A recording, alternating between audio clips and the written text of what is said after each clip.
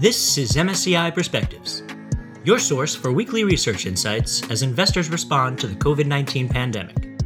I'm your host, Adam Bass, and today is July 30th, 2020. This week, we talk a lot on this program about factors and the role they've played in driving performance. But what does it take to build a portfolio that aims to make the most of exposure to a single factor? To find out what the research says, we spoke with Abhishek Gupta, Executive Director on the Index Solutions Research Team. Welcome to the program, Abhishek. We're really glad to have you here. Thank you. Glad to be here. So before we jump in and start talking about constructing factor portfolios, I'd like to back up just a bit and have you talk about the role that factors play for investors. More around what are some of the ways institutional investors specifically have put these types of portfolios to work? Sure. So factors play a very important part in an institutional investor's global equity program. Now, investors exercise a wide array of choices in implementing factors. They could use single factor portfolios or multi-factor portfolios to enhance their overall portfolio returns or manage volatility or target a higher level of yield in portfolios. Investors add factor portfolios strategically to their existing allocations to gain exposure to long-term risk premia or to complement their existing factor tails.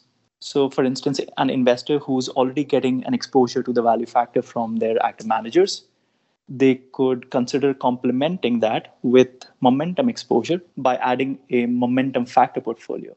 Investors could also use factors in a tactical play, where they would rotate in and out of these factors to reflect their view of the macroeconomic environment or factor valuation, or perhaps factor crowding. And why has interest in factor investing increased so rapidly, especially this year alone? Has it shown itself to be a resilient strategy during the crisis? I would say that the interest in factors has been rising for a long time now. But yes, in the context of the current economic environment, particularly in relation to COVID-19, that interest has escalated further. What we've observed is that given how volatility has evolved during this period of crisis, managing factor exposures became far more critical than picking the right stocks.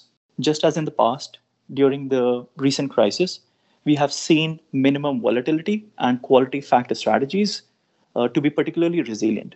The momentum factor has also done very well. Now, with all this increasing popularity around factor portfolios has come increased focus on transparency. In the long-only factor portfolio, there will always be incidental exposure to non-target factors. But do those exposures overwhelm the target factor, or have they caused any unexpected influence on performance? How so? What do you mean? So, for instance, let's say an investor allocated to a low volatility strategy. If that portfolio had significant low size exposure, it may lower the efficacy of the portfolio in providing downside protection. That would result in questioning how the portfolio is behaving or how it is performing. And that leads us right to our focus for today, about how factor portfolios can be constructed. Yeah, you've examined this from a number of different angles for each of the steps involved. Can you walk us through that? Sure. Our research has reviewed different steps in construction of simple, non-optimized single factor portfolios. First, the starting universe of securities. Second, factor descriptors that should be used in order to target the factor. Third, security selection. And fourth, security weighting. Let's start with the first one, which is the starting universe. Now, should investors choose a starting universe of securities that target a fixed market cap coverage or a fixed number of securities? We saw that a consistent market cap coverage approach for the investment universe better matched the evolution in the underlying universe. The second step, which is factor descriptors. Should investors use a single or multiple factor descriptors in order to target the factor? We found that a more improved and robust measure of a factor can be formed by combining descriptors. The third step in the construction process is security selection. Now, should investors use a narrow or a broad subset of securities from the underlying universe? Narrowing the universe increased factor exposure for sure, but beyond a certain point, it also resulted in higher concentration risks. And the last step is security weighting. And so here we look at what are the different pros and cons of different portfolio weighting schemes. Some portfolio weighting schemes result in exposure to unintended factors and also lower investability. Now, a couple of those steps stand out to me while you're talking. Let's start with digging in a little bit more about descriptors, about using multiple descriptors versus just one. Did you find there was a right set to use?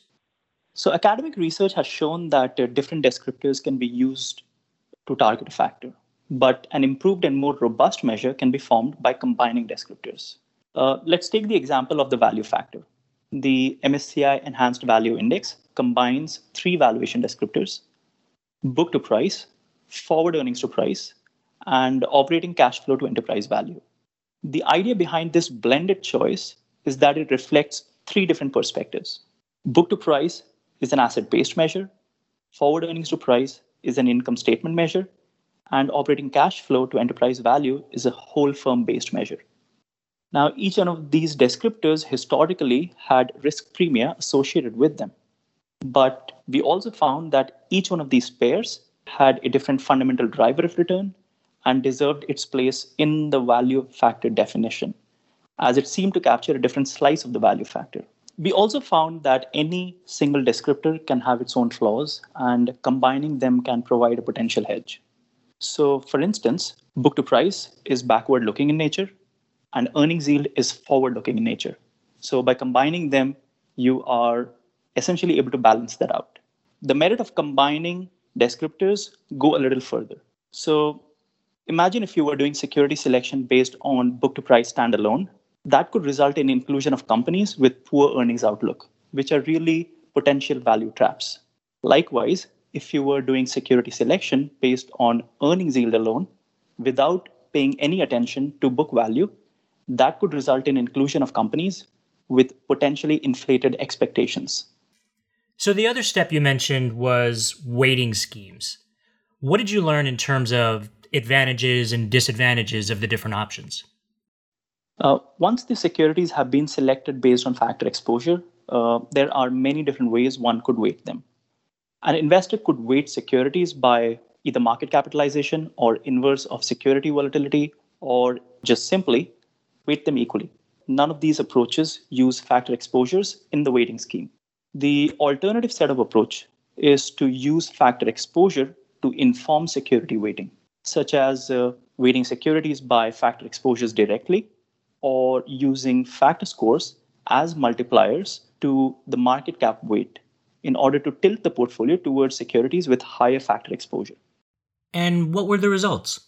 We found that equal and inverse volatility weighting schemes can result in exposure to size and volatility factors, regardless of the factor that was being targeted in the portfolio construction. Can you give us an example? For instance, in value or momentum portfolios, inverse volatility weighting could introduce low size and low volatility exposures. For investors who use single factor portfolios to take advantage of factor cyclicality, having exposure to unintended factors may not be desirable. And that can explain to some extent why portfolio behavior or performance can be counterintuitive. Now, while factor score weighting provided the highest target factor exposure, they also picked up unintended factor exposures. And all of these weighting schemes, be it equal weighting, inverse volatility weighting, or factor weighting, they've all resulted in lower investability. The factor tilt weighting scheme, which, as I mentioned, uses factor scores as a multiplier to the market cap weight, they seem to strike a balance, at least historically, with high target factor exposure, small or negligible non-target factor exposures. Given its alignment with the market cap weights, we also found that they had higher portfolio capacity and investability. Well, definitely a very interesting subject. One final question before we go, Abhishek. So it's almost August, vacation time for a lot in the industry. Given all the restrictions in place, any summer plans? I think I would try and save the world this summer. And when I say that, what I mean is that I plan to stick to my couch, watch TV, have popcorn, and maintain social distancing. And that's how I'll save the world. Sounds like a great plan. Thanks again for joining us, Abhishek. That's all for this week. Thanks to Abhishek and to all of you for joining us. Join us next week when we'll welcome back Andy Sparks. Andy will bring us the latest on the role that bonds have played throughout the crisis. Subscribing to the podcast doesn't take long, and while you're at it, why not leave a comment or share an episode with a friend or colleague? For more from MSCI, check out ESG Now each Friday. Until next week, I'm your host Adam Bass, and this is MSCI Perspectives. Stay safe, everyone.